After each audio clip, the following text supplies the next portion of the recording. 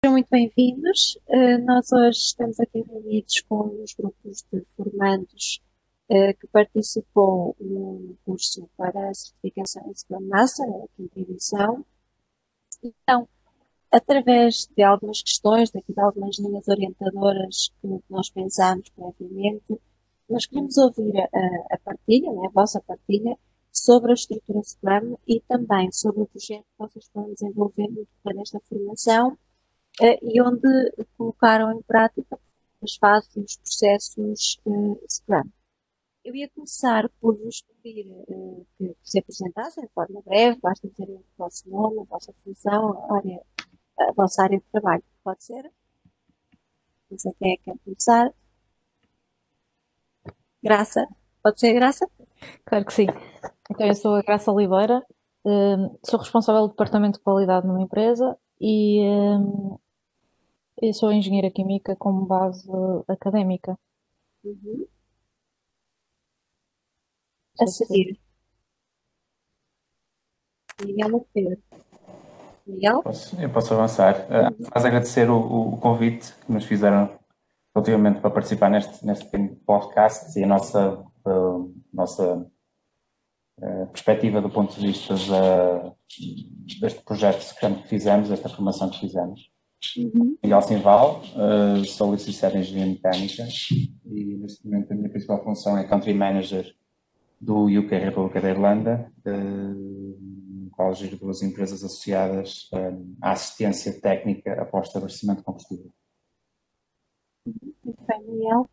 E o Pedro, por fim. Pedro Martins, sou responsável pelo departamento de industrialização numa área de compósitos, de base em engenharia química, e é isso. Obrigada, Pedro. Bem do professor João Paulo Pinto. João Paulo, peço desculpa. Não tem problema nenhum. Eu agradeço aos presentes, à Graça, ao Miguel e ao Pedro, por terem aceito este convite. Portanto, é muito importante termos o vosso feedback, portanto, tentar perceber, digamos, a vossa perspectiva. Portanto, mais uma vez, obrigado por acederem a este pedido. Cristiano. Posso passar às questões então? Sim, senhor. Ora bem, então eu ia começar por vos perguntar, pronto, já de início para contextualizar, qual é que foi o projeto desenvolvido no decorrer do curso? Então, o projeto desenvolvido no nosso decorrer de curso foi o casamento Alibaba e os 40 ladrões. Era um casamento entre duas pessoas do mesmo sexo, em que o tema era mesmo o Alibaba. Obrigada, Graça. Muito bem. Nesse âmbito, qual é que era a visão que vocês tinham para esse projeto, como ponto de partida? A principal visão do projeto era a realização do casamento, como a Graça referiu bem, com o tema do conto Alibaba aos 40 ladrões, em que tudo o que fossem os convidados, as instalações e o próprio staff deviam ter um dress code de acordo com tudo o que era o ambiente pretendido para o casamento, ou seja, tudo o que era enquadrado no próprio tema do Alibaba aos 40 ladrões. Muito bem, muito obrigado. A que métodos é que vocês recorreram para planear o vosso trabalho? Eu aqui ia pedir-vos para orientarem a vossa resposta, por favor, sobretudo para a parte para a fase de planear e estimar, para as ferramentas e para tudo aquilo que é trabalhado a nível de processos nessa fase. Numa fase de planeamento, nós procedemos ao desenvolvimento de umas fases épicas, não englobamos o casamento todo no geral, mas achámos que haviam 4 épicos que deveríamos fixar, e a partir deles o que nós definimos foi um Prioritized Product Backlog. E para poder gerir em questões de prioridades quais é que seriam mais ou menos importantes na sua escala, apesar de todos serem prioritários, obviamente, o que recorremos aos modelos de Kano e ao modelo Moscow. Com eles conseguimos começar a filtrar quais das prioridades que nós tínhamos seriam aquelas que teríamos que atacar em primeiro lugar e em sequência as com menos importância. O método dos pontos e a compensação pareada só vieram confirmar exatamente o mesmo estilo de método. Os dois trabalhados em conjunto ajudam-nos muito a conseguir ver uma perspectiva valorizada quais é que são os épicos a atacar primeiro e quais as prioridades dentro deles. Em questões de estimativa, pronto, além de todo o desenvolvimento da parte das user stories, a questão da estimativa vem-nos ajudar a usar uma estimativa de pontos ou um planning poker, na qual cada uma das pessoas intervenientes do grupo dá um determinado peso em questões de pontuação. No caso do póquer, um sistema de pontos mais dilatado, e na estimativa de pontos de 1 a 3, devido a usarmos só 3 stories. E o que nós fizemos foi basicamente um sistema de pontuação que, somando ou totalizando qualquer um dos casos, conseguimos ver qual das user stories deveria ser a primeira abordagem a tratarmos. Ou seja, é um sistema de filtração parecido com o do planeamento, também usado bastante em pontos, e que nos simplifica um bocado a maneira de podermos filtrar as situações. Cada um tem a sua opinião, vai afetar o peso final através dos pontos, e conseguimos de uma maneira muito intuitiva, através de uma tabela, ver quais é que são os pontos a atacar primeiro. Acho que ficou bastante claro pela explicação que eu falei nas ferramentas e também, de certa forma, nas vantagens que elas nos trouxeram. Muito bem, sem dúvida, bastante claro. Eu agora aproveito e pergunto se durante esse processo houve alguma necessidade de fazer mudança ao longo do projeto, se houve fatores internos ou externos que levaram a fazer essas mudanças, e como é que foi feita essa gestão? Então, ao longo do projeto, mais ou menos a meio do projeto, foi-nos identificado que havia a possibilidade de alteração dos requisitos, como pessoas que tinham que ser, ajuntamentos teriam que ser inferiores a 100 pessoas, a questão de haver um surto de salmonela presente, e a questão de os níveis de ruído serem mais criteriosos e não poderem passar dos 100 amperes, decibéis.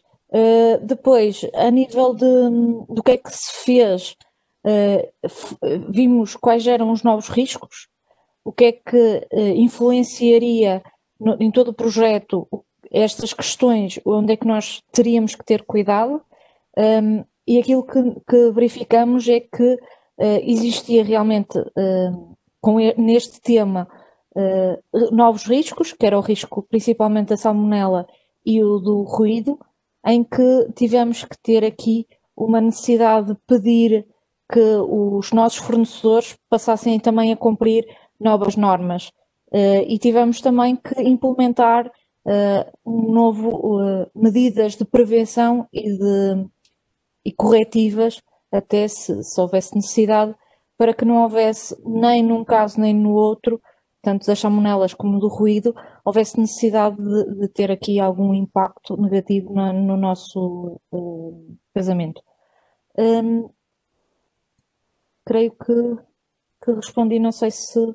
Sim, bastante claro. Tanto digo que tiveram uma série de desafios pelo caminho, que acontecem em qualquer tipo de projeto, e que esta estrutura soube dar resposta. Muito bem, esclarecido. Já agora, até no seguimento daquilo que a Graça acabou de partilhar, eu passava até para a pergunta seguinte, portanto, frisando, a Graça referiu aqui a questão dos riscos, da incorporação da mudança. Anteriormente também vocês já referiram aquelas especificidades a nível de planeamento, estimativa, e agora eu colocava-vos a seguinte questão. Vocês sentiram diferenças entre o método tradicional de gestão de projetos e o trabalho com a estrutura Scrum que vocês utilizaram aqui neste projeto, neste vosso projeto de casamento? E em caso afirmativo, que diferenças é que vocês sentiram? Principais diferenças? Eu confesso, e eu julgo que todos partilhamos mais ou menos a mesma opinião, nós já nos conhecíamos o grupo, portanto, de outras ações, e portanto foi relativamente simples assimilarmos os conteúdos e os conhecimentos que nos foram transmitidos. Mas ainda assim eu confesso que no início julgava que a questão do Scrum seria uma mais do ponto de vista de moda do que propriamente uma mais-valia face aos métodos tradicionais. Portanto, eu já utilizava métodos essencialmente tradicionais desde o início, desde a minha formação académica, mas confesso que quando tive contacto com com a questão do método de gestão do método ágil, onde se fazia o Scrum, enquanto que o método tradicional se foca muito no âmbito, e depois do âmbito vamos ao custo, e depois do custo é que se vai desenhar o que se chama os cronogramas, os programas. O Scrum é precisamente o oposto, ou seja, foca-se muito na questão da noção de valor, portanto, para o cliente o que é valor, a partir daí definimos o que é o conceito da qualidade e a partir daí é que vamos necessariamente definir tudo o que sejam restrições ou constrangimentos ou as próprias limitações do projeto. Portanto, eu acho que essas são as principais diferenças entre um método tradicional e um método ágil. O Scrum, a principal vantagem que podemos apontar, de facto, é que é uma estrutura muito ágil e muito flexível. Portanto, ao longo de todo o projeto, e a Graça teve a oportunidade de referir quando estávamos a falar na questão das diferentes restrições e as diferentes medidas que nos foram apresentadas, como a questão da salmonela, a questão do ruído, a própria, por exemplo, neste caso, se fosse a própria introdução do Covid, isso permite-nos ir entregando mais-valia ou mais valor durante todas as fases do projeto e existe uma transparência na comunicação e cria-se efetivamente um ambiente para que toda a equipa colabore. Eu acho que isso é de facto uma mais-valia. E, essencialmente, a questão de termos aqui equipas transversais e multifuncionais, altamente organizadas e autónomas. E o que eu acho mais engraçado é a questão dos chamados dos sprints, não é? Portanto, nós dividimos o que é um projeto em grandes tarefas, dividimos em pequenos ciclos e, portanto, trabalhamos nesses determinados ciclos pré-definidos e a partir daí desencadeamos tudo o que nos propomos e, naturalmente, com alguma flexibilidade e agilidade para alterarmos no que for necessário. Portanto, para mim, é essencialmente essa a grande diferença entre um método tradicional e um método ágil, a questão do Scrum. Muito bem, muito bem. Gostei muito. De uma forma resumida, consegue identificar, digamos, quais é que são as principais vantagens do Scrum, não só comparando com o método tradicional, mas também com outras abordagens mais ágeis? Eu acho que as principais vantagens que que podemos identificar no Scrum é o facto de ele ser um sistema bastante sistemático, em que está tudo muito bem determinado e o facto de nós também termos frequentemente reuniões, como o Miguel estava a referir, faz que toda a equipa esteja envolvida e que sempre que houver algum problema existe alguém que consegue também desbloquear esse problema de uma forma mais rápida e mais direcionada. Eu creio que essa é das vantagens que se encontra, que se sobressai no Scrum, é mesmo a parte do acompanhamento e ser tão sistemático. Muito bem. É tal rigidez para vos dar alguma flexibilidade, não é? Exatamente. Muito bem. E alguma ferramenta que vocês querem destacar na estrutura Scrum? Alguma que vos tenha chamado mais a atenção ou por algum motivo que vocês queiram destacar? Eu julgo que nós tivemos a oportunidade de explorar algumas ferramentas. O Pedro, no início, quando destacou as diversas ferramentas que nós utilizamos para a questão dos métodos de priorização, ao fim e ao cabo, não é? Para facilitar o que é que para nós priorizar, o que é que para nós na base do valor, o que é que tem mais ou menos impacto. E eu se calhar salientava, para mim, que gostei mais a questão, por exemplo, da priorização de Moscow. Portanto, definimos cada uma das funcionalidades de acordo com as categorias e é um acrónimo que é relativamente simples de nos lembrarmos, não é? O M de must have, o S de should have, o C de could have e o won't have. Portanto, temos o que necessariamente temos que ter, must have, o que deveríamos ter, ou que tradicionalmente chamamos de should have, o que poderia ter, ou seja, o could have, e o won't have, ou seja, o que não é realmente necessárias e que não devem ser incluídas. E isto é extremamente importante porque muitas das vezes focamos um projeto no que nós temos o conceito de valor, mas que efetivamente não é o conceito de valor para o cliente. E o que resulta é que muitas das vezes chegamos a um projeto, se não utilizarmos uma metodologia Scrum eficaz, chega-se a um projeto e de facto não bate de facto com as expectativas iniciais do cliente e depois, se estivermos a falar de projetos longos, é completamente um desperdício de recursos, quer sejam eles financeiros, humanos, etc. Sim. Muitas vezes cumprimos o prazo, cumprimos o orçamento, mas depois quando entregamos o produto final ao cliente olha para aquilo e de facto não era bem. Não era nada disto que eu queria, Sim. exatamente. Ok. É sabido que o Scrum foi desenvolvido no seio da indústria de software. Normalmente associa-se muito o Scrum, digamos, à área das tecnologias de informação e assim por diante. O vosso caso concreto, vocês aplicaram, digamos, um casamento cuja temática era o Alibaba e os 40 ladrões, ou seja, completamente distante deste mundo de software. Agora, aproveitar para vos perguntar qual é a vossa opinião sobre a aplicabilidade do Scrum fora do mundo do software, levar para outras áreas. Como é que vocês acham que isto é possível? O que é que acharam desta aplicação fora do âmbito tradicional? É perfeitamente aplicável. Eu acho que o conceito de uma boa ferramenta normalmente não serve só para um propósito. Ela, se for boa o suficiente, é possível de aplicar em ou em quase todos os tipos de ambientes e surtir um bom efeito. E o caso do Scrum é um exemplo muito premente disso. Eu vejo, por exemplo, a aplicabilidade do Scrum na minha indústria, por exemplo, que é uma indústria em franca fase de crescimento, onde ainda há pouco material em desenvolvimento, por exemplo, para uma gestão de projeto, do qual temos alguma estrutura inicial, mas precisamos de entregar projetos de uma forma bastante curta.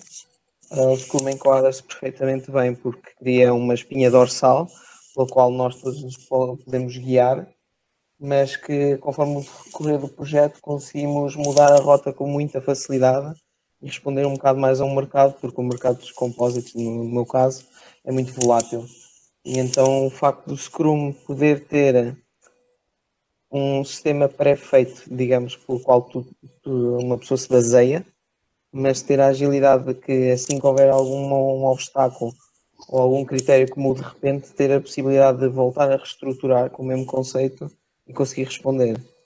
Ou seja, o facto de ser uma ferramenta usada no software não é uma restrição, acaba por ser tão boa a ferramenta que consegue-se aplicar noutros sítios sem grande dificuldade.